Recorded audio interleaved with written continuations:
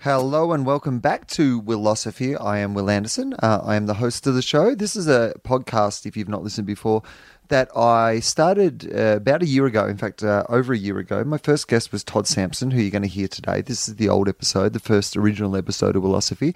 But if you've just started listening to the podcast, maybe you listened to the first episode already with John Safran.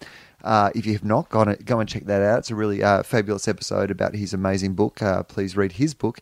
I'm not going to bang on too much here at the start. I'll explain more as we go on. But basically, just to cut to the chase, last year I started this podcast, Willosophy. I wanted to talk to interesting people about whether they had a philosophy of life or love or work or anything, and if that philosophy had changed and how they applied it to their life. That was kind of the aim of the podcast. And we did a few episodes and then it stopped. And it stopped for a couple of reasons. It stopped because I was on the road and it was almost impossible for me to get guests for it. My other podcast, TOFOP, if you've not checked that out, TOFOP, is a more comedy podcast, and it was easy for me to get comedians on the road and do that regularly, but it was hard for me to get guests for this. The second thing was, as I explained a couple of times, and you'll hear it kind of unfold as the episodes go on. And that's normally how I like to explain things. I don't want to have some grand sweeping generalization of what this podcast will be. It will be different things for different people. But I also will explain it to you as I go because my mind changes on it. So what I've done is I've put up the first episode. That's the new episode.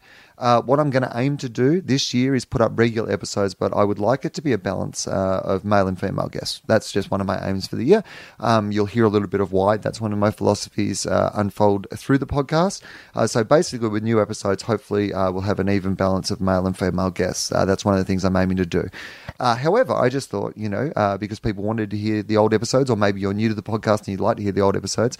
So I'm going to put all those episodes up now. So we've got one new episode with John Safran. We'll put up all the old episodes, and then from then on we'll have hopefully have a pretty even balance after that. So I just wanted to explain that. It will also make sense because I have a conversation with Lauren Freed at the end of it about the fact that I'd only had male guests up till then. So I thought for that conversation to make sense, then I would put all these ones up in order. You can download them, you can listen to them, and you can kind of see what happened. The other thing I was going to say is I haven't changed these episodes. So I've put some music at the start, and each of them will have a little introduction, I imagine. But other than that, I've left them unchanged. So now that I've put some music in, you'll hear conversations with me saying that we don't have any music and all those sort of things. But I just thought I would leave them as they pretty much originally were, but I've just packaged them up a little bit. Last but not least, a little plug. If you're in Sydney, January 19, I'll be doing the final night of my Willuminati tour. At the Sydney Opera House. We're taping that for a big special, so it's selling pretty well, but if you want to come and see that, that'd be cool. And my new show, Free Will, is on sale in Adelaide, March, and Melbourne already. So thanks to everyone who's already bought tickets to that. So that will be next year's tour, Free Will. So anyway, I'm not going to bang on too much.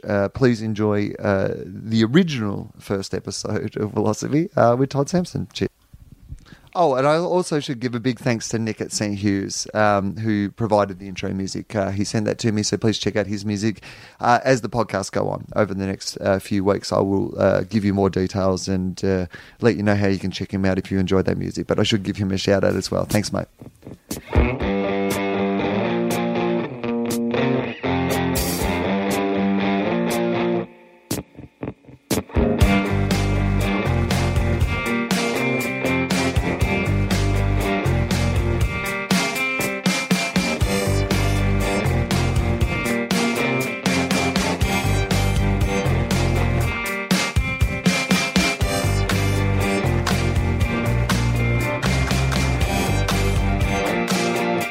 Hello and welcome to Willosophy. It is my brand new podcast. We have a guest in our brand new podcast. We might as well introduce him and then I'll explain what the podcast is and then he can learn what it is at the same time, basically. Sounds like a good idea. And I can make it up at the same time. Look, here's the thing. I thought I could plan out this podcast really, really well. Oh, I should mention Todd Sampson is the other voice. Oh, thank you. Because I was about to then just start talking about the podcast. Hello, Todd Sampson. Hello, everyone. So this is called Willosophy, and the idea was I wanted a podcast where I could talk to people that I find really really interesting about what their philosophy was. Like, was there something that they figured that they knew about life, or that was there a way, a kind of a saying or a motto or a philosophy by which they lived their life? And I thought if I talked to enough interesting people and we talked about why that was their philosophy, then people could listen to this in a row, and they could hear interesting people say what they think the meaning of life is and what they think about life, and then I could start a religion. So basically, Todd, you're first off the rank, and before we get I feel like Scientology, like I need to hold something. Right I know it is I'm going to put you on an e-meter in just a minute. It's not Carl Sandilands. You're not going to be on a lie detector. It'll be fine. God. But you said something interesting to me as a man that people will know probably from, firstly, I imagine if they're coming to this podcast, the TV show that we do together, the Gruen shows, but they also might know you from the project. They might know you from your television show, Redesign My Brain, which we'll get to. And they might know you from the advertising world where, you have been very successful for a very long time. But then on the way into us recording this podcast, you said something that blew my mind. Uh-oh. You said, I like your books, but I don't read books. Yes, I don't read. You don't read? No. My parents never learned to read or write, so we never had any books at home. They never went to school. So in fact, my father learned to read when my youngest sister was born because he read the kids' books. Is that right? Yeah. No. So they were learning to read at the same time almost? My dad learned to read with my sister. Oh my God. Yeah, it's pretty crazy. That is amazing. Yeah, like they don't even read the newspaper. One night she would read the book. The next night he would read the book. No, you look beside his bed and he's got all these kids' books. You think if you were someone else and you walked in and saw that a grown man. Oh yeah, we kid book, need to get the authorities involved. That's it. Yeah, exactly. Why is he reading that stuff? And why is he driving an ice cream truck slowly by schools? Well, let's start there then. So tell us about where you grew up and why your parents were in a situation where they wouldn't be able to read. Because that's interesting to people. Yeah, I was born in Sydney, Nova Scotia, so northeast Sydney to Canada, Sydney. Sydney to Sydney. Yeah. And my dad worked in Coca-Cola. If you saw the show recently, yes, it was on the show. Yeah, he worked in Coca-Cola for 27 years. My mom worked as a checkout girl at KFC. Now, talk to us about what your dad did at Coca-Cola. He poured sugar into vats. I could remember as a kid going in there and they'd all be smoking in the factory, sitting in the back. Ironically, probably healthier than drinking all the Coca-Cola. And my dad used to have to get these huge bags of sugar, which he used to take home. And we used to have them, like when I needed to go get sugar, I would go downstairs out of these enormous bags and take a scoop. So like that episode of The Simpsons where Homer finds all the sugar. Oh, no. I am The Simpsons. It's modeled on my life. Yeah, so I love that. So that was... Did he know the secret recipe? Would you have been able to make your own Coke at home? I believed the whole fucking time that the secret recipe was in the bucket in front of KFC that turned around where my mother worked. Yeah. Yeah, so I used to always think, how am I going to climb that? How am I going to get up into that bucket? So he worked at Coke for 26 years. Yeah, 26 years. And would you think that he would describe that as a positive way to have lived his life? Yeah, definitely. Was he happy, Yeah, he was happy. He provided. He earned $26,000 a year and he raised the kids. I didn't know any different. So in Canada, we would be just kind of at the poverty line. Sounds so dramatic, but we'd be right there. Right. He had all the benefits and healthcare of that place. Mom earned whatever it was, a couple of dollars an hour at KFC. And that's how we were raised. The weird thing is I haven't had a drink of Coke for nearly 20 years. When was the last time you had a KFC? Even longer, since I haven't eaten meat in 22 years. Right. Yeah. So yeah. Was that because she worked at KFC? Was there any of your decision about not eating meat? No, when I ate it, I used to wait up at night for Mum to come home. Right? I'd fall asleep on the sofa. I'd literally just lift my head up and she would stick the chicken in front of me and I would just chow that stuff down at like 3 a.m. You're just at home with moist towelettes prepared. Yeah, exactly. Plastic knife and fork. That's my life, Will. And then I wash it down with a Coke. But, so how does a kid? So they get married. How old are they when they get married? Yeah, well, Mum had a child when she was 15 with another man. Okay, and as my mother says, he fucked me on a rock. Mum's pretty full on, and then Dad started dating her, right? And Dad found out that she had a child. Right. And Dad said, we'll take the child together as a couple. And how old's your dad at this stage? 72. No, how old is he? Sorry, how old is he when this is happening? Oh, he would have been 18. So he's 18 years old. Yeah. And he's offering to take on another child. Yeah. I mean, that's... Because I think I want to linger on that for just a second because, I'm nearly 40 years old and, I think that I would have the capacity to do that, but the thought of it would terrify me. It's certainly not something I ever would have imagined at 18 years of age when I was packing up my car and going to university that, that would be part of my life. The crazier thing was, imagine having a baby at 15. So Right. mom fell pregnant, right? And at that young age. And then when she was giving birth, she said she could remember all the guilt. Like she had to go to a Catholic hospital because that's all they had there. And she literally was kind of giving birth, showed up at the hospital, gave birth. And what did they do? They took the baby and they gave it to my aunt. Another long story, right? So, because they said that she was too young to have a baby and her sister was older. They gave it to my aunt. She was raised my entire life as my cousin, but she was actually my half sister. Wow. Yeah. And when did you find out about that? I found out, I used to record with a device a lot simpler than this. I used to record my parents' conversation. So I used to stick a recording device underneath their chair, then go to bed. Oh my God, are you serious? Yeah. And my parents used to have some wild ones, and then the next day I would just listen to everything. And then one day I was surprised you didn't become a spy. One day I was with my friend Herbie. Yeah. He's my best friend. And I said, let's play and see what they said last night. And I was listening to him. I was like, fuck. She's my sister. She's my half sister. Oh God. But I'd known her the whole time. If this wasn't a movie, no one would believe No, this. exactly. And then only when her...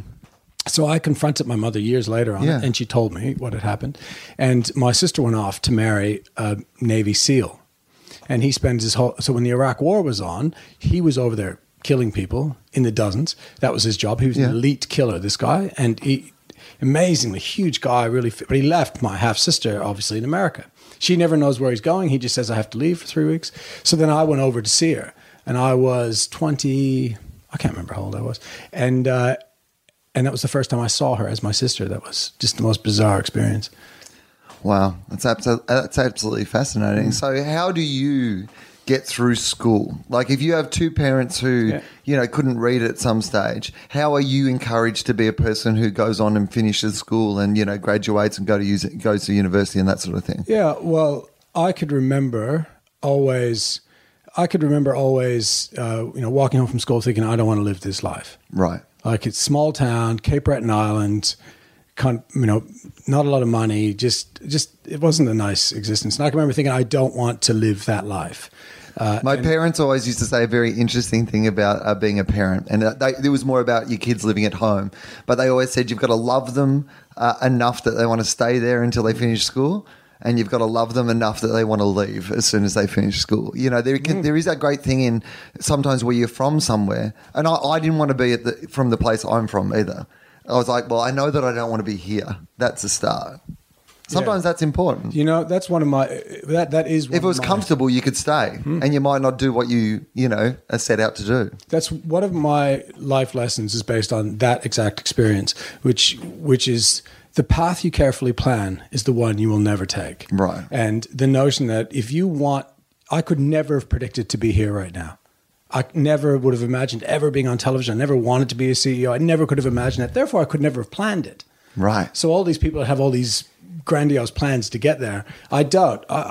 Majority of people definitely do not follow the path they carefully plan. Well, let's seeing that we've talked about philosophies, I did ask you to come with one. What would you say that it is if you have a philosophy? That relates to that, I would say that doors open through effort, not through will.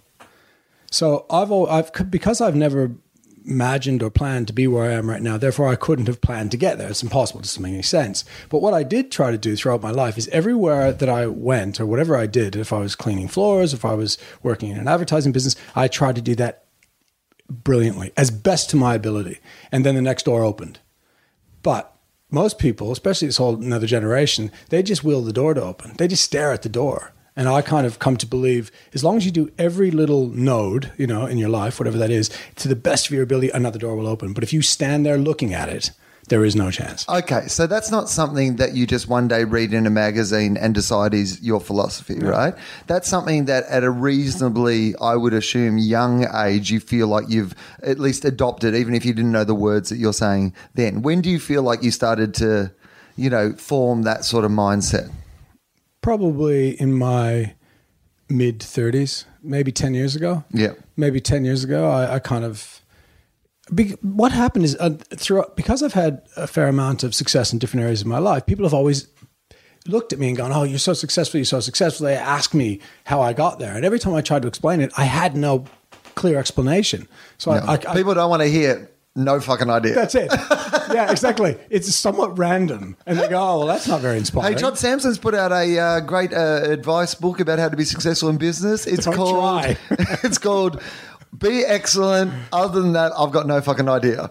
But I also believe where you come from hardens you or makes you who you are. Like I had a lot of crazy stuff in my childhood, and because I came from a relatively poor family, your starting point does define the end destination to some extent, I think. Okay, so talk me through then. Where do you go to high school? So I went to we didn't have any private schools. I didn't even know what they were until I moved to Australia.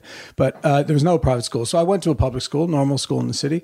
I went to the first one was called Kobe, and I went through that as a flunk out, basically. Bombed every subject. I was involved in a lot of, got involved very young in a lot of stuff I shouldn't have got involved in because there's nothing to do. So you turn to kind of petty crime and all that stuff at home. And then I went to high school. So I just kind of, that's 7, 8, and 9. So by grade 7, I had one of my friends murder someone, and then I had one of my friends murdered. By grade 7. So I was still a kid, and so. And why would people be murdering people in that part of the world? Well, they differ, right? So the murdered one was a very close friend of mine who people drink and fight a lot where I'm from. And in fact, last time I went home, I was pulling one of my friends off another guy fighting on New Year's. Why does that happen? Is it just boredom? Is it nothing else to do? Not a lot to do there, and a lot of alcohol. Yeah. Alcohol is part of the culture, so everyone's getting smashed and fighting. So the guy who got murdered, we were out with him at McDonald's, and that's not a plug. And we dropped him off at home, and he went into his house, and he opened the door, and his brother shot him dead with a shotgun. Now, what had happened is his brother had gotten in a fight in the city, and the guy that he got in a fight with said, "I'm going to come back and kill you." So is this too heavy? Will you take it? No, I'm glad that I've done this podcast. I feel like we've managed to make it 12 minutes in. Yeah. Like people will expect all right, okay. Like every time I do this podcast, I'll be like, and so what age did you see someone get murdered? Will, if I'm sharing too much. No, this is a safe space, yes. Todd. This is the only way this is going to work. It is quite a safe space. Exactly. It's reassuring. It's a safe space. There's a blackboard here. It's fine. This is so. Anyway, his brother got in a fight, and it was a bad fight. And the guy said, "I'm going to come back and kill you." So his brother thought, "All right." He loaded up the gun and waited for him. Unfortunately, the person who walked in was his actual brother. So I was very close to him. That was a shock to all of us. We were all, complete we hung out in a little gang, right? And that was one of them gone. So, and the guy who murdered, that's a weird story as well. Jesus, Will. Where are we going to go with this? The guy who murdered was a very close friend. His name was Yopi, and he was a bit of a nutter the whole time. I mean, we all knew that. We didn't know how much of a nutter he was. Anyway, I was away at a summer camp thing, like a getaway camp, and he, with a friend, went hitchhiking. This is going to get weird, Will. Okay. His friend went hitchhiking, and got picked up by an older couple. The couple took them to their destination, and they went to get out. They said, "No, we're not getting out." They tied the couple up to opposite each other as posts. They stabbed the woman to death, and then went to stab the man, and he lived. So they took off with the vehicle. He lived, got out, crawled to a station. They eventually caught him and locked him up for life. How, as a child who's 12, do you rationalize that? Like, how do your parents talk to you about it? How do you as a child, deal with that? Yeah, well, I didn't really deal with it because I was in it, but my parents, they used it as a fire to say, "You do not want to live here." Right. They were like, "This is not the life you want to live." And I can remember my mom distinctly telling me over years going, "This is not the life you need to live." And my dad used to hold his hands out, and he'd have calluses all over his hands from working in the factory, and he'd say, "You don't want hands like this." So they gave me that fire to kind of get out. And then I went to high school, and a grade 7 science teacher, he made me do these kind of, I don't know what they were, if they were IQ tests or base tests or whatever they were. And I must have scored well, but I was in Canada, they segregate the schools. So if you're in 7, 1, 2, 3, 4, 5, 5, they're like eating the glue and throwing staplers at the teacher. And 1 is all the mostly immigrants, smart kids that are doing really well. I was always in the 4. Like I was never in the 5. I was you weren't in the 5. I wasn't in the 5. I was in the 4. I wasn't eating the glue, but I was throwing things at other people. and then that's it. He went to the school, and the next year I came back for grade 8, and I was in level 3. And then the next year I came back, and I was in a level 2. And I guess what happened is I just got really competitive.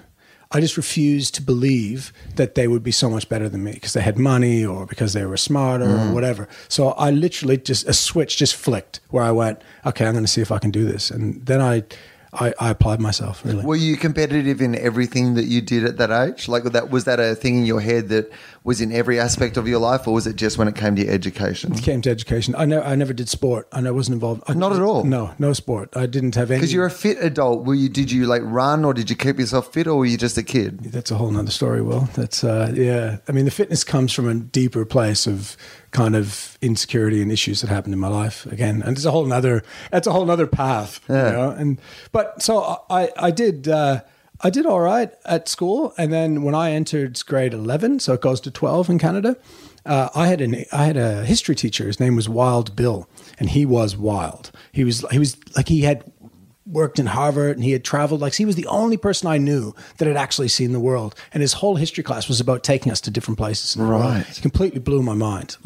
And so Now, what did Wild Bill look like? Because I have a picture in my head, but I actually want to know what he looked like. He was, actually, he kind of looked like a military guy. Like, he was a bit porty, and he had short hair, and he was rough. He was really, he taught 2 classes. I remember I asked him once, he taught the level 1, so the elite students, and he taught 5.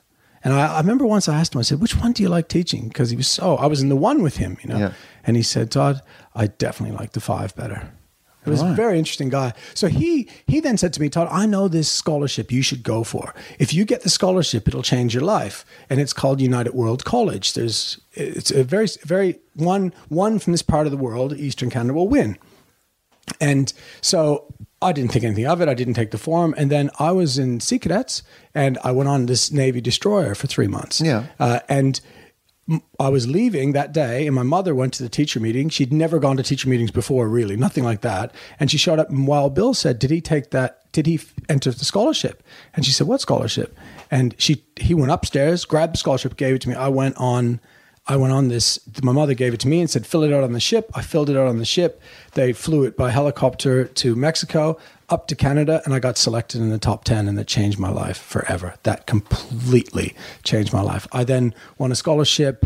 I had to leave where I was from. I had enough money that I'd be able to study, you know, at where I wanted and what I wanted to do. And that was it. I never went back. I was 17 years old. I am amazed by how many people's lives are changed by school scholarships. Like, I think it's a thing that no one really thinks about. It feels like an old-fashioned system still, doesn't it? The idea of giving someone a scholarship. But I was the same. I went to the local private school not because my parents could afford it, but because I won a scholarship that paid for my education. And I otherwise wouldn't have been able to do that. And I certainly otherwise wouldn't have gone to a school where they had the appreciation of the arts and stuff that my high school did. It's kind of amazing. So, and also that idea of one teacher, because I find that. Do you think you were encouraged at school? What do you think the qualities of a good teacher are? He actually, it's like he noticed me. It's like he saw me, where the rest of the teachers, you were just whatever. You're one person in the audience. It was like he just took a special interest in me above everyone else for some reason. Now, maybe he was doing that to everyone else, and I didn't know. Yeah. But he was known to be the exceptional teacher in the school.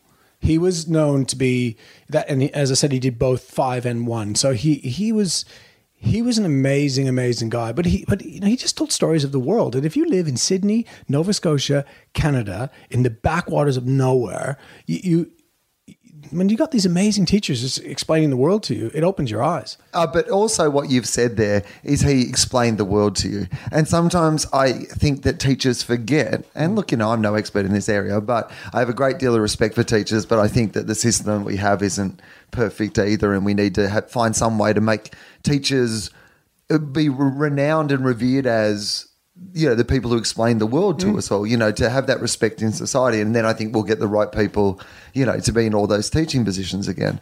But he explained the world to you. He wasn't teaching you history or wasn't teaching you geography. He explained the world to you. And that's the thing is like when you've got kids there, if you're going to teach them maths, you've got to explain how maths is important in the world to them. Yes. So they go, oh, okay, I get this.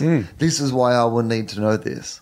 Yeah, it's very interesting. So tell me before we get But on that, Will, when you said about teachers, I do think that in our lives, and you probably could name your 5, we bump into these unique people, like these life-changing, like I call them nodes. You bump into them, and from that bump, you will go somewhere completely different again. And we probably get 5, 6, 10 of them in our lives. People that we just hit. And I often think, not to get, goo goo gaga about it, but I hope I get to be a node for someone else. Do you know what I mean? I hope someone meets me, I can do something for them, and they can go off and do something else. So I had this feeling very recently. And it's something I've talked about on my other podcast, but, this is a new podcast and welcome new listeners. So I had a reaction the other day, a really unexplained reaction to something. Well, there is an explanation for it, but at the time, basically there was some bad news, and I'll get to it in a minute, but I just kind of want to explain the feeling first and then tell you This is not the bad news show. Yeah. Someone that I didn't realize was as important to me, some bad news happened about them, and I was really upset about it and had to examine why I was so upset. So the news was, and people would have seen this news, is that Billy Connolly has prostate cancer, and he had to have an operation for that. And at the same time, it was revealed that he also has the early stages of Parkinson's disease. And I was devastated. Now, that's not a person I know. It's a person I've met, but I don't know him. But I would not be doing what I'm doing today without him. Like that time when I sat in that audience when I was 17 years old and watched Billy Connolly with my mum and made the decision there in my mind of what I was going to do with my life. And I realized that I've had this glorious life. It's brilliant. It's there's highs and lows and all those sort of things as everyone does. But essentially I'm doing exactly what I wanted to do for a living. And I'm doing that and I've been able to have this nice life and meet these nice friends and, if I can get money from a bank to build a house based on an idea that I had sitting watching Billy Connolly, right?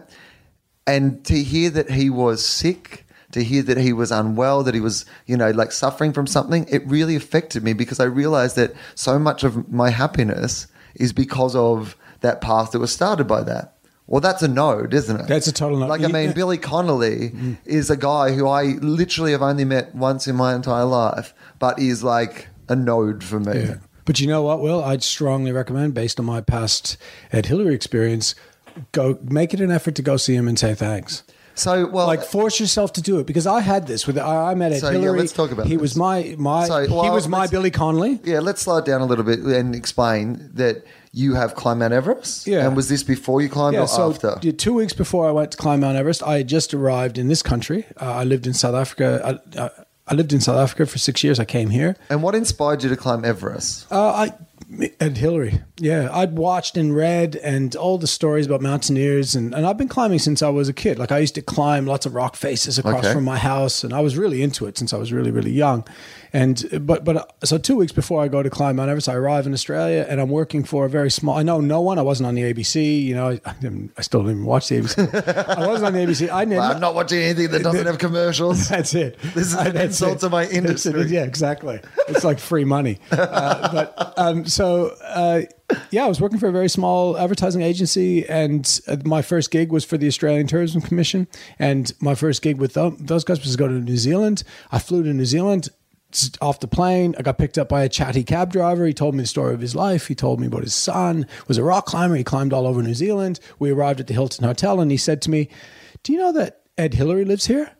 And I was like, oh, of course, I knew he was a Kiwi. I just didn't know he lived in Auckland. But I guess he would. It's like the capital city. Exactly. Like if he was going to live somewhere, he probably does live in Auckland. But in fairness to me, I didn't even know Auckland was a word before I had arrived in Australia. But and you're like, I assumed he lived on the top of a mountain somewhere, right? So I went upstairs into the hotel, and I thought, I wonder if he's in the white pages. And I looked him up, and sure enough, in bold, in the white pages is Sir Edmund Hillary. So I phoned him up. That's also just a great compliment to New Zealand, though, isn't it? Gotta love it. That's Edmund Hillary. He can have his number in the white pages. Totally. And so I phoned him up, and then he got on the phone, and he's a big, dark, rough voice. He spoke for maybe 30 seconds with me, and he said, Todd, I said, look, my name is Todd Sampson. I'm going to go climb Mount Everest alone. Yes. I was wondering if you could if you give me any words of advice. And he said, Todd, I'm going to be around here for the next 2 hours if you'd like to pop around for tea.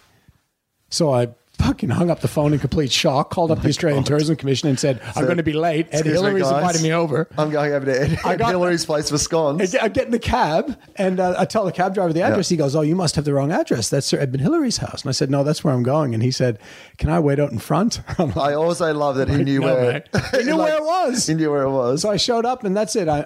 I went into his house, and we spent an hour and a half together, and then I went to Everest. Now tell me, but I mean, without wanting to give away anything that you can't give away, just how does that hour and a half work? Do you sit down and have a cup of tea and a biscuit or something, or do you what happens there? It is I describe exactly what happened. So June took me in, his wife, and said, Ed's in the kitchen. I walked in, and sure enough, lifelong hero, the person I looked up to my whole life, sitting there having tea.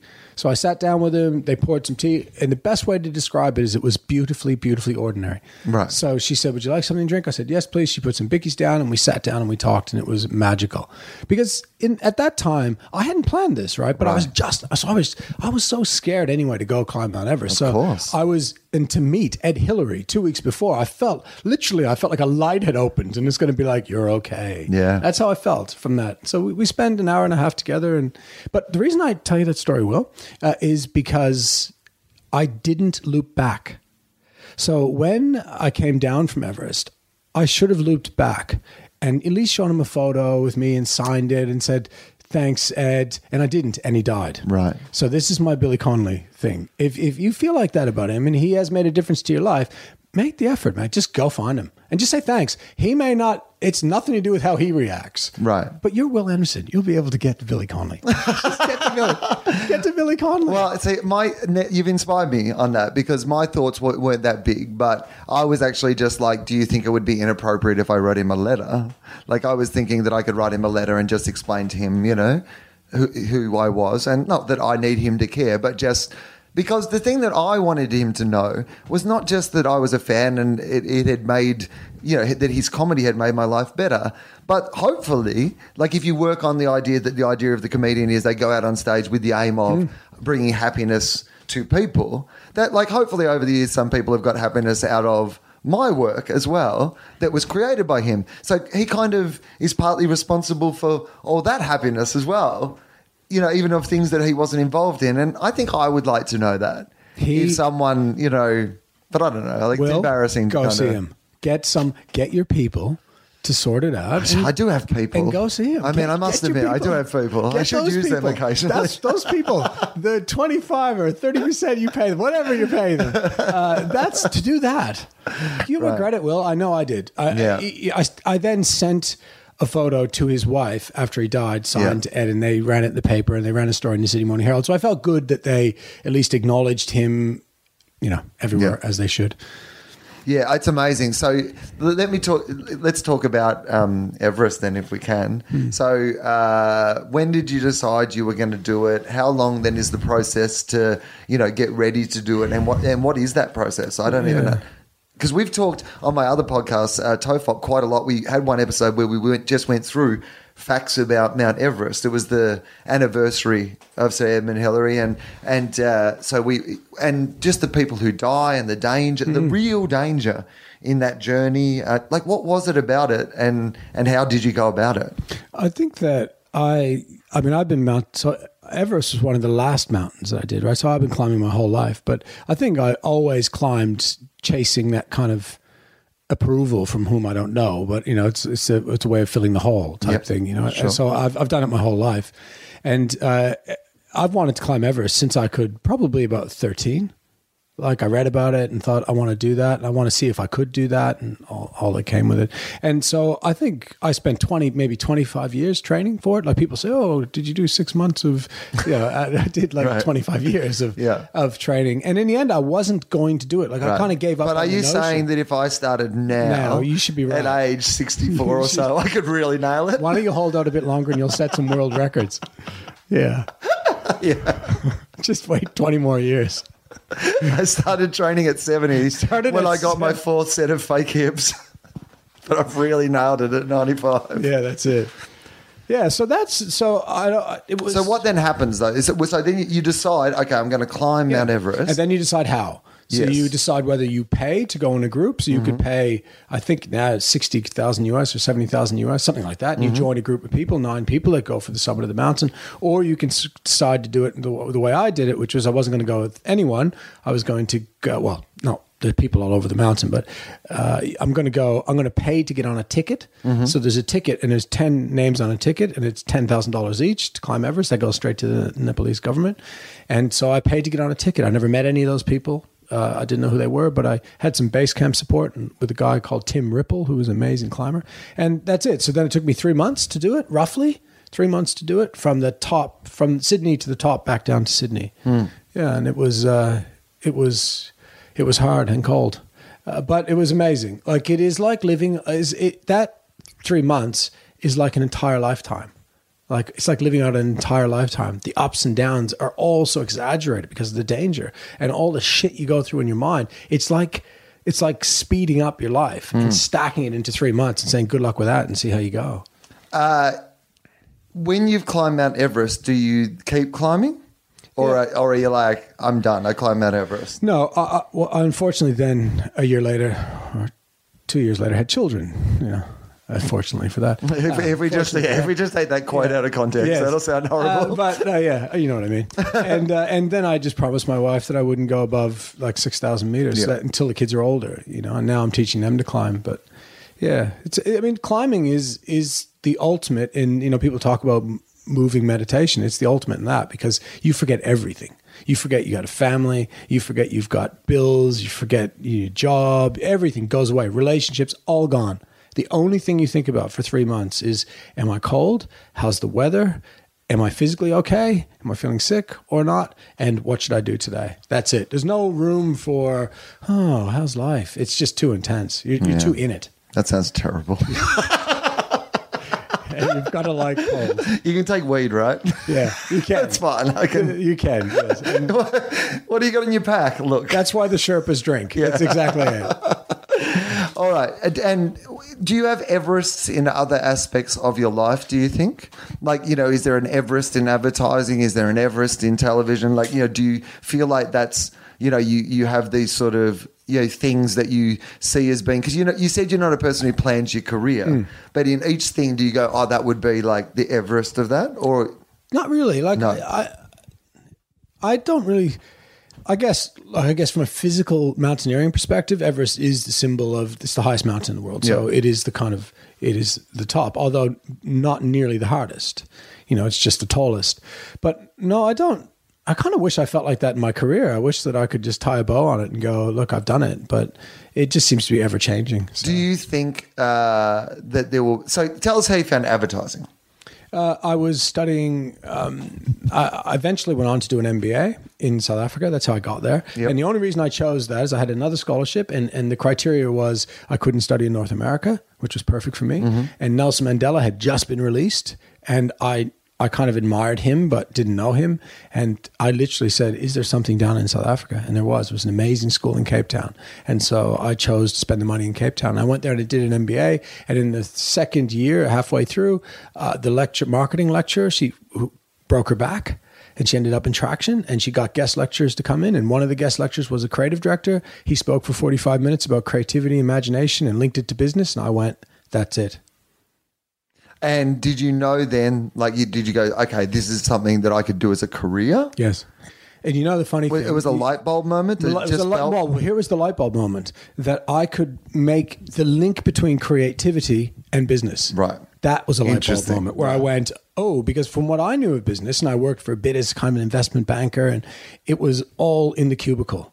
I didn't think there was anything else. I thought that was corporate life. Yeah. And then someone said, no, you could have this. So your whole every day can be about thinking of good or bad, but thinking of new things and imagining solutions to problems and laterally thinking. I went, fuck, all right, let's do that. And still have money. And still have money. Yeah. We've combined those two things. That's it. There's a sweet spot on the Venn diagram where you don't have to be boring to have money. Totally. But there's not that many jobs. But there's a cost to it, in working in an industry that's a demand generation business. But so anyway, I went down to meet him. Right, so I was completely blown away. I like that term, by the way, demand generation business. Yeah. That's how I'm going to describe comedy now. Like instead of, people just want new shit all the time. Smile generation business. Right, but everyone's like, people just want new shit all the time. I'm sorry, no, it's a demand generation business. That's what it is. So that's what it is. Of all people, you know what I mean.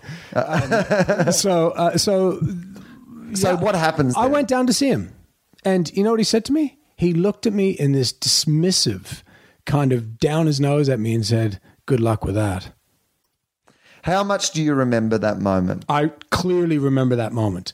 I remember that guy. I remember thinking, fuck you. Is that guy a node? Like in a different way? Well, I've never really thought about that, actually. Because I have a theory that sometimes there is those, like there's a few people in my fuck you file that I think have had probably more influence over my drive and my career than the people who positively encouraged me. The ones who told me that I couldn't do it still stick in my mind. I still know that moment they told me that I couldn't do it. And I'm like, oh my God, that was 30 years ago. You're fine. Like, why are you still hanging on to the fact that if you saw Esther Cribbies from fucking high school, that you would go, fuck you. See, I fuck you.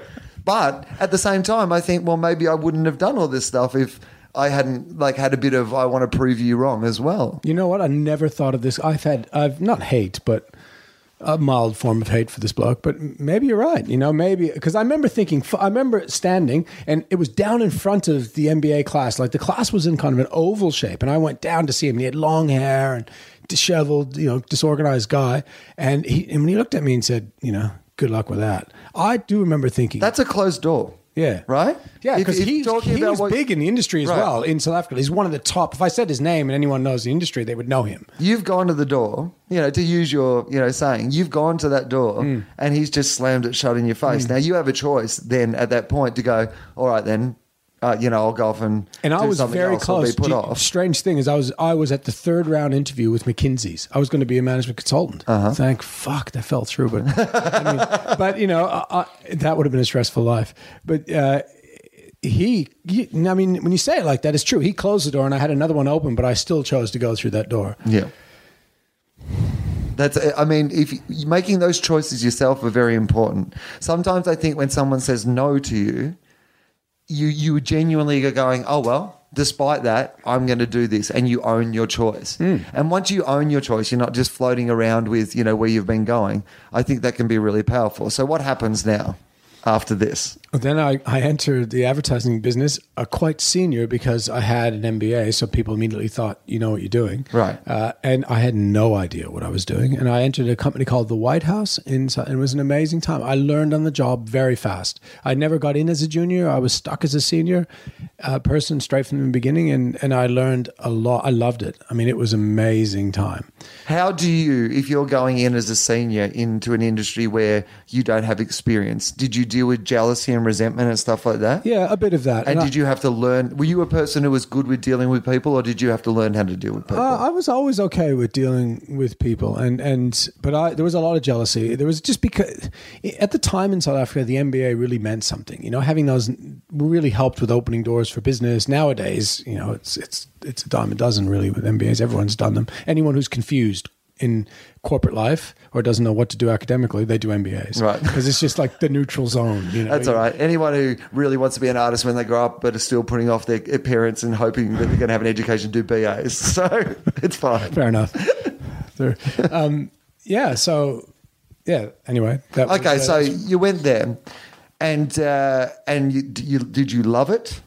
Do you feel like at the start you were like, okay, I love this? How were you like nervous about the way your job was going? Did you find the job hard at the start? How did you deal with those things? I started as a writer because I didn't know what to do, right? So I started as a writer, but I ended up doing a lot of strategy work because of the MBA title. So the guy running the business would take me into business meetings, because the one thing that an MBA does really well is it provides you with a language that you can use at all levels of an organization. So I could speak that language. So I went to those meetings. So I quickly realized that I would be better in the bridge between creative and account management.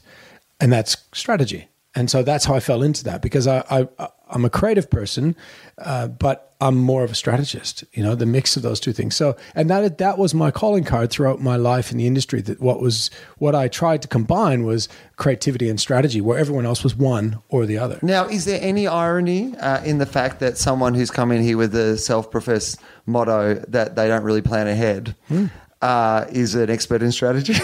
Or is that why you're good at strategy? For the guy who at the start of this podcast said, I don't really plan anything. That is why I can plan it for other people. I'm talking about life's journey, not how to make $2 million in the next 2 years. Right. Yeah. But they're both strategy, Yeah, right? they're both strategies. There is something ironic that I'm not one for my own life strategy, or believe that they really work, other than getting you to the next door. That was my job, strategy. And strategy is such a cool position in an agency. So if you imagine, I'll go with it anyway, a fishing analogy, which is often used. So the strategist's job is to get the boat over the fish, and the creative's job is to throw the line in and catch the fish. Right. And so a strategist is like a navigation system for a plane. And so it's such a brilliant position in an agency. Okay, so how do you start rising through the ranks? When do you first get a promotion? I get them when I'm there. So by the time I was ready to leave South Africa, I was at what they call strategy director level. So I was at like number 4 in the company by the time I left South Africa. And then in the advertising business, it's all about leapfrogging. Every place you leave, you need to end up in a better spot. Right, that's basically how it works. Right. Most people don't leave to end up in a worse spot. So right. And so there's a lot of agencies who's going, you only work at this agency twice. Once on the way up, once on the way back down. That's it. That's it. And so there's a lot of comedy rooms like that too. I'm sure there are. Yeah. Okay, so every time you get a new job, you're trying to go into a better position or a better, place to be doing the job. Yeah, right? so I'm climbing a lot now. So I'm living in Cape Town. I'm climbing a lot, and at the time, what's living in Cape Town like? This is unbelievable. So what era is this? Tell me what the years were. It would be amazing. Right. That was the slogan that lost Todd the South African tourism they know campaign. What I mean. Hey, we're in Vaucluse. All the South Africans are here. Yeah, that's it. They knew. Exactly. They're all out. It was an amazing, amazing place. Like, I was living at a time when it was in this big cultural transition. So Mandela's just released. Black government is in power. It never had black government. They weren't even allowed on the buses together. Right. So now you've got this whole transition where you've got a population of whatever it was, 88% of them are black, 12% white, the rest are kind of ethnic, smaller ethnic groups. Now, forever, the white has controlled all of it, and the Afrikaners. Now it's a complete switch. So living through that was an amazing time. Like, it was, even when I finished the MBA, there were 2 black people on the MBA, Sandile, who became a really good friend of mine. When we finished the MBA on the graduation, we went down on the waterfront of Cape Town. We go into a bar. Everyone's piling through. It's our last night. We're all having a good time together. And they stopped Sandile at the door. And they wouldn't let him in because he's black. I mean, that's amazing. I was completely shocked. I was like, and the guy was huge. I mean, it's amazing. This is in our lifetime. Yeah. Like, this is 17, this is only 17 years ago. And he's standing there beside me, and we're getting in an argument with this guy, and he's just looking at us like, I don't even know it's like we were speaking a completely different language to him. And so we ended up yanking the rest of the guys out, and we went somewhere else. And then Sandile went on, I heard recently, to become some kind of massive oil tycoon, because a black man with an MBA is like, they didn't have to go to recruitment. They were like, oh, yeah, right. Hey, there's 2 of them on the course. Hey, front of the line. It's front of the line now. And unfortunately, Sandile knew it. At that time, there was as many black people with MBAs as there were white people in the NBA. Well done, Will. Thank you. Thank you very much. True. Yes. Okay, so what gets you out of South Africa then? I read, I was I was climbing a lot and traveling a lot.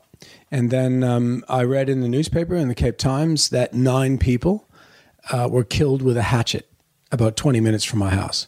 And that kind of was a switch for me. I went, okay, I can't live here forever. I love it. I never wanted to leave, but I will never be able to have a family here, and it's not sustainable for life. But it was unbelievably brilliant. And that was it. It's amazing, though, that, again, at this point in your life, you have made a decision about where you're going to go because of the place that you're at being inappropriate to be anymore. Like the decision, like, you know, the same way you left your childhood home, not because necessarily... Will, you're freaking me out because I am not putting these things together on my own. Right. Now that I'm I saying feel like this. I you. feel like this is going to be the perfect podcast for me. I love nothing more than having these conversations. Okay. But, you know, you went away from your childhood home because you're like, this is not the place for you. You need to be somewhere better. It wasn't like you have to go there. It was like, you can't be here. That's right. Like, that's even what your parents said. You can't be here. Not you need to go there, right? And again, when you're in South Africa, your decision isn't, I want to go here. It's, I can't be here, right? Which is really interesting, even to go back to, you know, that idea of you not saying, in your own life, I want to go here. You're saying, I can't be here anymore, so I want to go somewhere. And now when you here. say it like that, I do get the short-term thinking then, right? Because I don't know what the next destination is. I know I just have to deal with the one I'm in. Yeah. And if I deal with that one well, something else will open up. Right. And so then it was time to leave, like time for me to leave. And I wanted to continue climbing and all of that stuff. But I'd learned to live in the South. And once you learn to live in the South, having grown up in the North, you can't go back. Right. And so I looked around. I thought, where can I live in the world? South America, I don't really speak Spanish. It would be tough. Different parts of Asia, wasn't really interested in going to. And this funny country that I knew very little about, but romanticized about, Australia. And I packed up one day and I contacted a headhunter in Sydney. And I said, look, I gave him my CV and what I was doing. And I said, could you contact the top 10 agencies in Australia? And I'd like to come and do a kind of tour type thing and meet them. Well, at the time, the number one agency in Australia was a private agency, Australian company called the Campaign Palace. Russell has subsequently closed that. He won't like me saying that, but lots of stories. God love you, Russell. I'll never forgive you for that. So I then interview at 10 agencies, got rejected by all of them. And I was it was a Friday afternoon, and the only agency of the 10 that was on the list that wouldn't see me is the Campaign Palace, the one I wanted to see. Of course. Best in the country, one of the best in the world. And so I went there. I thought, fuck it. The headhunter said they don't want to see you. They have someone in the job. Right. So I went there. I showed up in the reception. And the receptionist went and contacted the guy who was running it, Reg. And Reg said, look, if he wants to wait for 45 minutes, I'll wait. I'll see him. We're in a meeting right now. So they put me in a small room about the size of this with a TV, because at that time only television ads were made. Right. And their television ads, all the AFL ads, all the old stuff. They did all the first Leap stuff that was ever done. It was fucking mind-blowing. I was sitting there going, holy shit, this is the best I've ever seen. I waited, 45 minutes went, 1 hour, 1 hour and a half, 2 hours, and I think, I'm not going to sit here and wait. What are you doing even in that time? I'm sitting thinking. I'm stewing, actually. Do you have a newspaper, a magazine? I watched the commercials twice. That's what I did. I watched their reel twice. And then I went to my hotel, and I left my details at the reception. I went to my hotel, and I was leaving the next day on Saturday, and I got a phone call saying, would you like to come back? They're sorry about that. They're having a barbecue on the deck. They used to have barbecues every Friday night. I go there, a bit pissed off. I speak to the guy, Reg Bryson. We speak for maybe 45 minutes together, and he looks at me and he says, how much money do you want to earn? And I went, what? And he said, how much money do you want to earn? And I went and I said, which was clearly too low. Excellent strategy. I've used it. I've used it so many times throughout my career, because then you can't complain about how much money you earn because you just told me how much money. And then I came back and I worked at the best agency in the country. That's how I got to Australia. So again, I leaped onto a very solid platform, like to leap off, to get on in the palace and then to leap off of that is a very good platform for upwards. But again, it was one of those times where someone closed the door and you went, no, I'm not going to put up with that. So you start working in advertising in Australia, yep. And let's skip forward a bit to when we meet doing our television shows. This is like 6 years ago now, right? Yeah. Where are you at your career at that point? And what happens when someone rings you to say, hey, we can do a TV show? Yeah, well, I had just become CEO. So literally I just started in the job as running. So I was the head of strategy. So I was number 2 for a number of years. Yep. And then I just took over the top job. And then I had a message in my office from Andrew Denton. And when you get a message from Andrew Denton, and I'd lived in Australia for a while, so clearly I knew who he was, you take the meeting. And I took the meeting, and he explained it to me. I'll never forget that we joke about our 2 different versions of this story, right? Because he remembers it slightly differently than me, but this is what I remember. I remember that he came in my room with some other people talking. They talked about it. They explained the idea to me, and I shook my head and I said, I can't do that. I can't do an idea that's going to take the piss out of the industry. I'm running one of the largest companies in the country. It'd be crazy to do that. And he said to me, okay, well, are you willing to do a workshop? And I'm like, workshops? That's our bread and butter. I'll do a workshop, no problem. Right. So he says, okay, can you do it on Saturday at 10:30? And so I show up on Saturday at 10:30, and I knew something was weird. Felt a bit funny. There were people mulling around, and someone said Will Anderson's in there, and I was like, holy shit, 'cause I was a Will Anderson fan beforehand. And literally they brought me in the room, and I was completely fucking shocked when I saw you sitting in the center of this table, 20 or so people in the audience, 3 of those big cameras there, and people I didn't know on the panel. And we literally said, okay, we're going to do the workshop now. And I was like, what workshop? When do we sit around with notepads around a table? Because that's the workshop I came for. And then we did the show. It was a definitional issue. It was a definitional issue. And then we did the show, and that was it. I just really enjoyed doing it. And then Andrew had a conversation with me where he said, Todd, I promise you, this is not a quiet send-up of the industry. Well, so let's linger on this moment for a while. So suddenly there's a point where, he's saying, like, and I don't know how exactly this happens, but I know that having been behind the scenes on that, we had a very short list of the people that we thought were capable of doing the show in general, which was our list of people who, would be hopefully on the show in the first series. But also we were looking at having 2 regulars, and there was only 3 people who were, in our opinion, possibilities for those jobs. But I'm guessing that much wasn't being explained to the other people. I didn't know that. No. So how is that conversation? Because you're talking to Andrew Denton, who we might stop down before we get to this, and I will mention, because I imagine this will come up over the course of these podcasts. Andrew Denton is one of my notes. And mine as well. So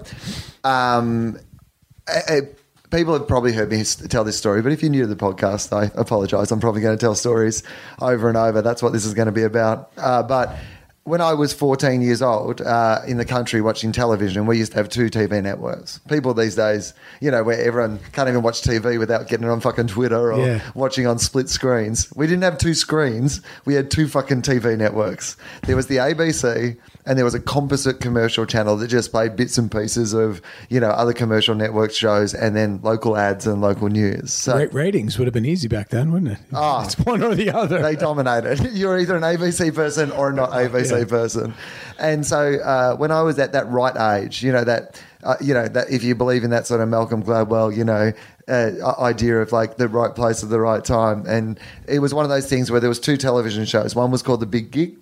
And one was called Andrew Denton's The Money or the Gun. And The Big Gig was a TV comedy program that had some of the funniest people on television on it. But it had Doug Anthony All-Stars, who I fell in love with. And it was the first time I saw people like, Jamoan and Wendy Harmer and Greg Fleet and all these people do stand-up. And it was inspirational to me. I thought that was the funniest and most irreverent people I had ever heard in my life. I was like, people can say this? Yeah. And people are fine with it? And they actually enjoy it? This is brilliant, right? And the other one was Andrew's show, which it was as funny but more serious. Like The Money or the Gun, for people who are listening who don't know that show, if there's any way of finding old copies of that show, I've watched some of them, and some of them are a bit daggy, because it was 30 years ago. But some of them are still hold up today. They did one that won a bunch of awards called The Year of the Patronising Bastard, and if they put that on TV today, it'd still be confronting to people, and it's still wonderful television. And he used to have this running joke where every week he'd get a different band to do a version of Stairway to Heaven. He always had that great thing of, I'm doing something serious here, like I can do a whole show about disability, but at the end people are also tuning in for the Doug Anthony All-Stars doing Stairway to Heaven. And he's taken that through all his shows, That's one of the things when we were putting together Gruen was that idea that it can't just be about learning or people will not enjoy this. You've got to remember, the band doing Stairway to Heaven at the end, Some people are tuning in for that. So when I was 14, I was obsessed with those two shows. And so I knew the names Ted Robinson and the name Andrew Denton, off by heart. And then I was excited later in my career when I got to work with those people. But the most hilarious thing is that I am 39 years old and I have only ever done 2 major television projects, The Glass House and The Gruen Shows. And the first one was produced by Ted Robinson and the second one was produced by Oh, that's Denton. amazing. Like 14 years old when That's amazing. they first started influencing my life. And then at various times, that both those men have influenced my life since then. I find that amazing. Like it blows my mind a little bit. And I wonder if those people are all around us, but we just don't bump into them. Do you know what I mean? Like we don't connect at some level or we don't see them because I don't think they just randomly show up. Do you know what I mean? Like, I think they're probably all around us. Okay, so talk to me about your experience with Andrew Denton. So my experience with Andrew was, I also admired Andrew and I loved his humor and his quickness and all of that. And so his way, I do remember another thing, the other reason convincing me to go to another workshop, right? So I was like, I don't want to do another one after I did that one with you. And then I'm like, I'm not certain about this whole thing. Like I was happy, but I was like, I don't want to go through this again. I don't want the stress of it. Right. And then he said to me, he goes, Todd, we need you to go there because we don't know if people sweat under the lights. Yeah. And I went, what do you mean? He goes, Todd, sometimes we just put the lights on people and really rolling for real and people just start sweating profusely. Now, are you shaking your head like that's true? Yeah. Because I started laughing thinking, that is an excellent con job. No, I sweat. No, well, I mean, he means it in 2 ways. And you've seen this over the history of doing our show. There are people that are who are experts in the industry who are wonderful at their jobs who can't do our show, And it's just because, and there are people who aren't industry heavyweights who do fantastic jobs on the show because it's about, making a TV panel show work, which is a mystical art that no one really understands. But we just do our best each week to understand it better and try to make it work. But some people literally sweat under the lights. People, the sweat comes through and some people just, their tongue gets big and they can't do because suddenly they're in front of an audience and they see a TV camera and they realize that millions of people are going to see what they're saying and it gets inside their head. God love him. He's one of our favorites and we both adore him. But I remember in season 1 doing it and sitting there at the panel and I was sitting there thinking, I'm feeling really uncomfortable. My balls are frozen. Like I'm thinking, why am I so cold in my groin? Right. I then looked down and Dan had a fan below his legs, but he had kicked it and shot it straight up between mine. So the whole time it was just blowing this cold air on my balls while I was doing the show. He was a great example of someone who literally sweats under the lights. Yeah. It's horrible. It always makes you look like you're like a lie detector. Like if people are sweating, people are like, I don't trust him anymore. Why is he sweating? Because I'm in a suit and there's hot lights on. Yes. There's actually really decent reasons Yes. to be sweating. But somehow at home you all think I'm dodgy now. So Andrew basically just gave me the trust me story. He said, Todd, you have to trust me. This is not about, this is not about us having some underhanded, mission against the advertising industry. You guys will be free to say, it'll be unrehearsed, you'll be free to say and do whatever you'd like to do. And he said, you're going to be opposite a guy called Russell Howcroft. And I said, who's that? And he said, oh, he runs another agency. And I went, oh, okay, well, it'll be interesting. And then the next workshop, Russell and I met with you. And then it all went down. But in that moment, and no one could have ever predicted it, but no one could have predicted the idea that 6 years later, your and his names would be so like you're like fucking Lennon and McCartney, like there will never be a point in your life where you won't be at least in some way associated with each other. Yeah, and the three of us have been, not to keep with the analogy, but the three of us have kind of become nodes for each other. Like we in some ways have laid down a show, hopefully that people will remember, and people talk to me about, is it all genuine with you and Russell? It's absolutely genuine. We're not good enough to act. So we're just being who we are, and we have differing opinions on things, but we share similar values in a lot of ways, and it's all genuine. Like he does. We don't plan this. We don't sit in the back room and think. It just comes out, and it's not that I'm right or he's wrong or the other way around. It's just two different people. But television is a very different industry, and I want to talk a little bit about this because, of course, people see just the television show, which is what they're meant to see, by the way. Like, I'm not judging people for this, but I have people ask all the time about whether you guys get along. And I'm like, they share a dressing room. Like, they juggle together. Yeah. They're friends. They have a lot of human values that are identical. They just have a couple of things when it comes to the world of advertising they disagree on. But also, we're making a television show. We have 35 minutes. If two people say the same thing, we tend to cut one of them out. Yeah, because there's no fucking point repeating it. But if two people say opposite things, it almost always makes the cut because we want to hear people to hear, opinions. So disproportionately, it does seem like you disagree more than you probably actually disagree. Although, when he did one day say to me, we both went to tennis with our clients, and he said, do you want to come to my house afterwards in Melbourne? I said, yeah, sure. Russ, would be great. And he said, but beforehand, let me take you to the school I went to. I nearly died inside at the wealth of the school. Scotch College. He took me down to a field, right? One of the fields in the middle, and he said to me, unless you are at the top, you're not even allowed to touch this field. And then we were walking back, and I said to him, what the fuck's that building? It looked like some heritage building. And he said, that's their hospital. They have a hospital? I thought, wow.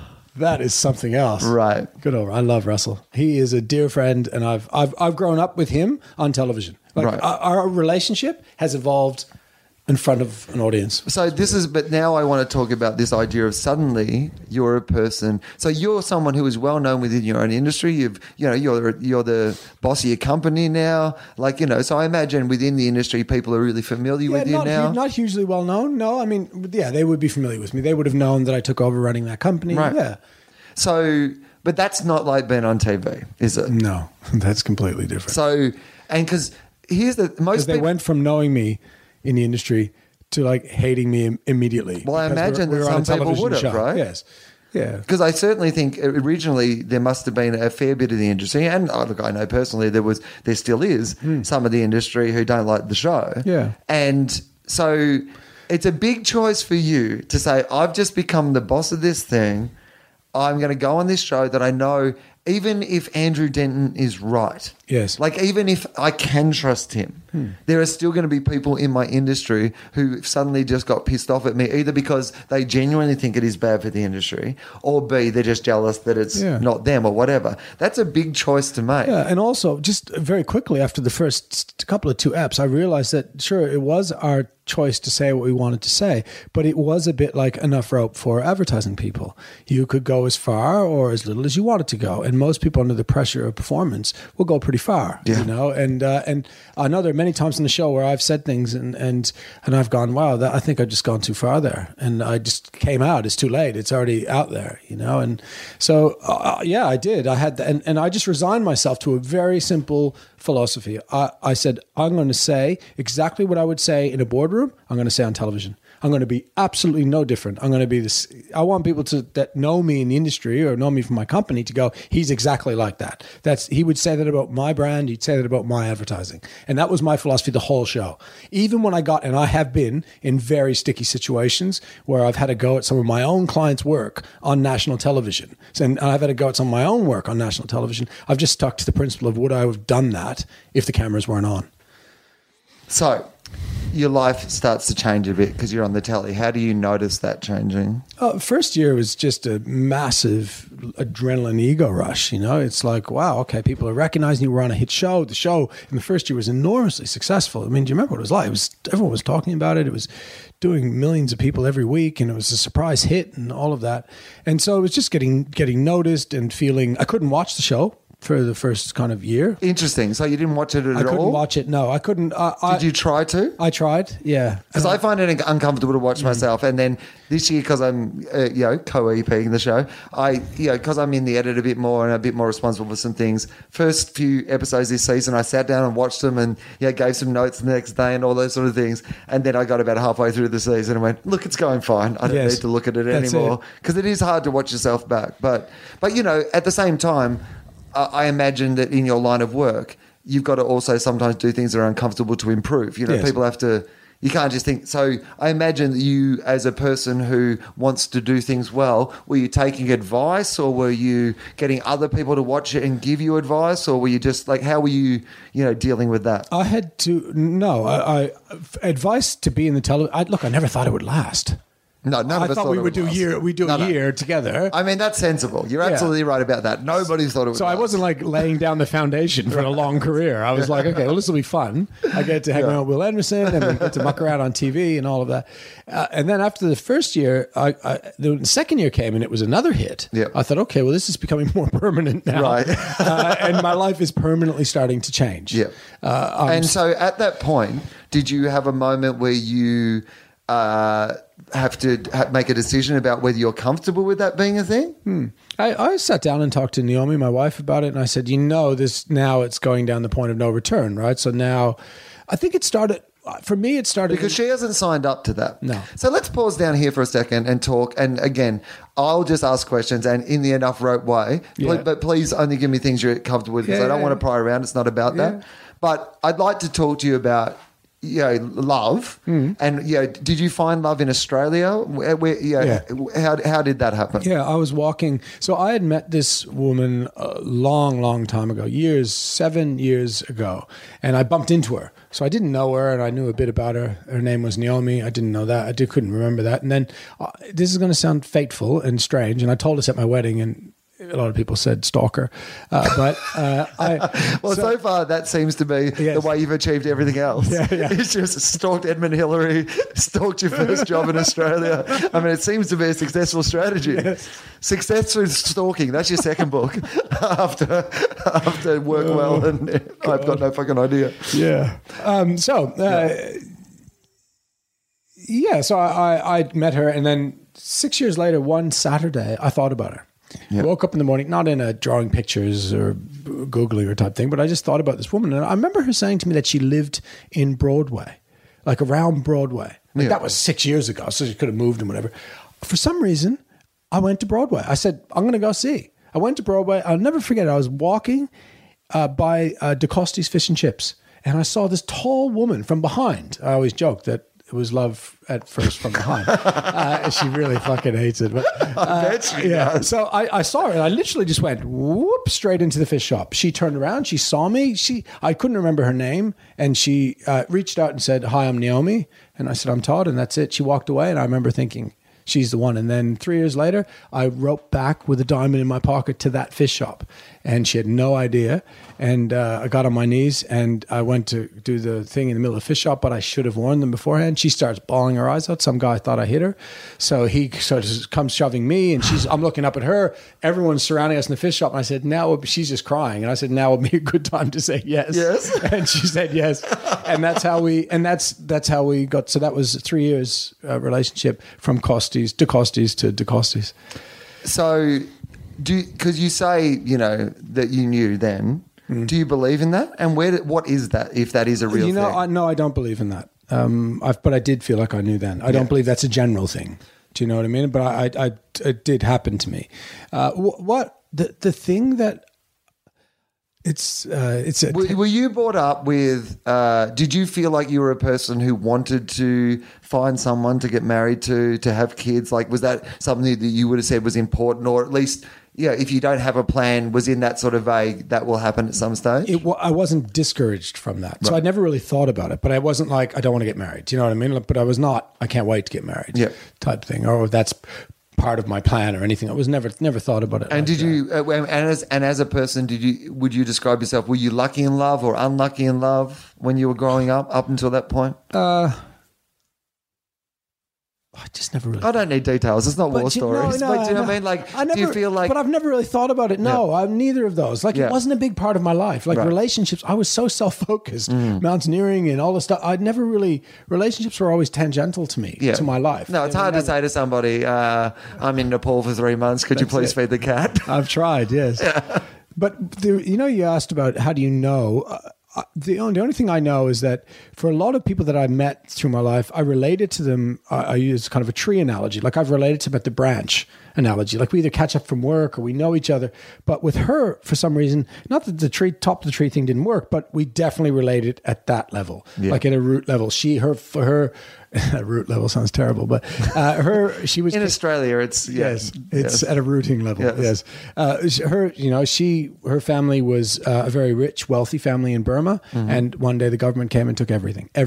So they were kicked out of the country. Naomi's family came here with $35, and they struggled in Canberra, for 30 years of her life or whatever, and so. I've somehow I relate it to that. I kind of felt like I met someone who gets me. I don't have to explain it. Like, and she knows a bit, and then she gets it. Right. As opposed to never going to get it. And I think that, I don't know if that's the foundation of a great relationship, but at least I felt less like alone. Like I felt like I didn't have to explain it. She just got it. And what about having kids? Was that something that that you thought, okay, now we're going to have kids, or was that something that just kind of, again, in that way that you just keep living your life and then it sort of naturally happened? It's a keep living thing. Like I always avoided thinking about it because of climbing. And then when I met Naomi, we suddenly started to talk about it, and then it just became a bit of a reality. But no, I never really thought. That's a good message for anyone listening. If you want your kids to not be knocking someone up, get him interested in climbing. Do you know what my mother did to my sister, which I thought was brilliant? She showed her childbirth when she was young on TV. Oh. And my sister didn't want to have sex for a decade. Well, that's the equivalent of like the dad locking you in the cupboard and making you smoke all the cigarettes, isn't it? Yeah, that's it. So, okay, so you have children. Two girls. I've got a 7-year-old Coco and a 4-year-old Jet. Does that make you change your mind about life when you have children? I mean, people say that it does. Do you feel like it did to you? It makes you change your mind about money. That's the real thing it does. And so what do you mean by that? Well, it starts to become where you start to think about providing for them more. You start to think about what are they going to need? What are they going to need? Because we don't need much to really live our lives. But suddenly you start to think that they're going to need a lot. But no, it didn't really change my life. Are you worried though, even with the money thing? How do you deal with that idea of you've just sat here and told me that you and your wife are the people that you are because of the struggle that you had to get to where you be? And I'm sure you think that is part of the reason you have been successful. Like, how do you then balance? Because your kids are not going to be in that same situation unless you make a lot of terrible decisions between now and when they're in high school. But you know what I mean? Like, is that something that you guys talk about? Is it something that you think is an issue? Yeah, well, it's going to be an issue because Naomi is more not give them everything, but she's saying, oh, we need to make sure that we provide for their university and maybe one of a house and all the stuff. And I'm like, I don't want to provide any of that. No. And she's like, well, what do you mean? I said, well, I want them to figure it out. Like, I would be completely cool if they decided they didn't even want to go to university. If they decided they wanted to do something else with their lives, like. And anyway, we have very different views where Naomi as a parent sees we have to provide everything for them, and I don't. I see all we need to do is kind of guide them up to the door and let them jump through it and see how they go. But it must be a very difficult thing for parents, that one, because I'm a bit of the belief, but maybe it's just one of those self-fulfilling things or self-reassuring things where I'm because that's what happened to me. I finished high school and my parents looked after me and I lived at home until I finished high school. And then I went away to university and I got a job and I paid for my education later. So did you go away to university? Yeah. Yeah, well, that's a big difference. I went to Canberra. It was like that seemed like a good halfway between where I grew up in the country and a real city. Yeah, like it eased me into like perfect, it was like a gateway city. Yeah, that I just go to on the way to a real big city. And because I grew up for 17 years on the road my dad was born on. So, like, you have to ease yourself into the big world at some stage. But I always think that, part of the reason I've been able to be successful in my career, because my career is a career where it's very easy to be lazy. Like, because you're your own boss. So you can do as little or as much. When did you realize that you had the kind of talent, the gift? Like, when did you realize? Because as a comedian, I just imagine it as the most fun, insecure career that you could ever have.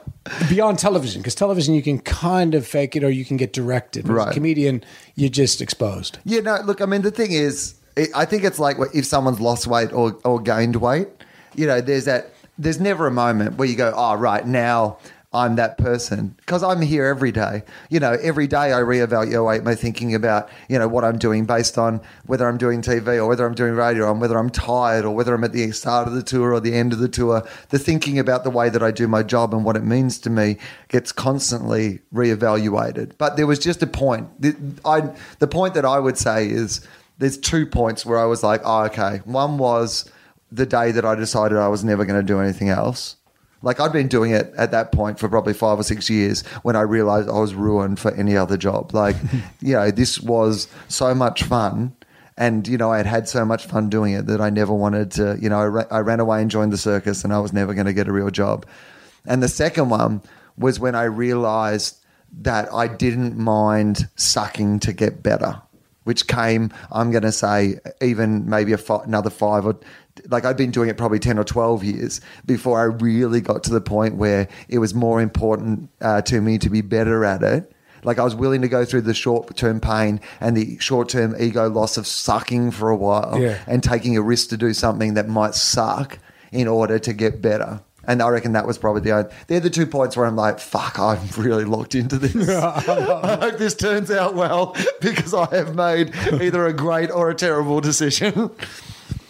So, I want to wrap it up. So I could talk to you forever, and we'll have to do another one at some stage and get to some of the other things. But I want to round it off, if I can, by talking about the idea of belief more generally. Do you believe that there is, are you guided by some sort of spirituality? Do you believe in God? Is any of that ever been a part of your life? No, the only thing, and it's the only thing I'm going to teach my kids, and whether this is true or not, but at least scientifically makes sense to me, is karma. That's it. That's the only thing I've ever gone by. If the simplifying it down to, you do good, you'll get good, you do bad, you'll get bad, and that's the only thing I'll teach my kids. My kids will never step inside a church or a mosque or a temple unless they choose to, but the only thing I kind of talk to them about is karma, because I believe that. I don't know if I believe it because I think. Do you believe it's do you believe it on the level of it's an actual life force, or do you believe it on the level of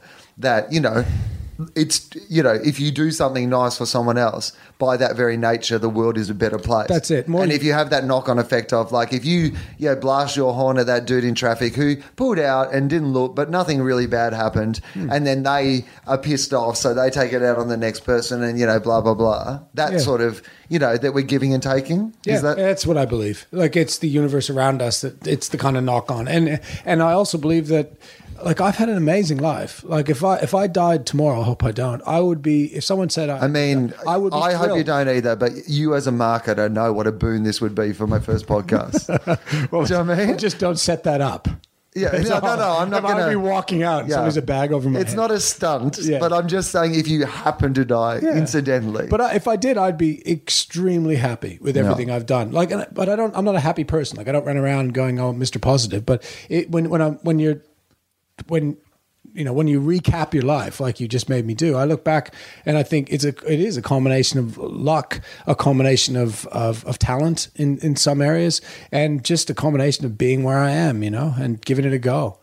Being in the right place at the right time. And every time I think I said this right at the beginning, but I've faced a kind of life of adversity, but I don't look back at my life as the terrible life. I see all of those things as moments that I bounced off of in some ways and done something else. And do you think that this is do you think that you will keep going and changing careers and changing lives and doing things like that as you go on? Or do you see yourself going, okay, I really love this now and this is something maybe I could do for the next, do you have thoughts like that? Well, that's what the new documentary has done to me now. So it's bumped me in in a whole different direction, where I've done this documentary now. Redesign My Brain, Redesign which My Brain, yeah. people in Australia can see on ABC iView if you haven't caught it yet, or Thursday nights at 8:30. 8:30. There's one more episode to go, and if you're listening to this overseas, I assume it'll be available at some stage. I don't know when. Discovery Channel, it looks like. Oh, brilliant. Yeah. It's a great show for that sort of thing, and I think you'll find that.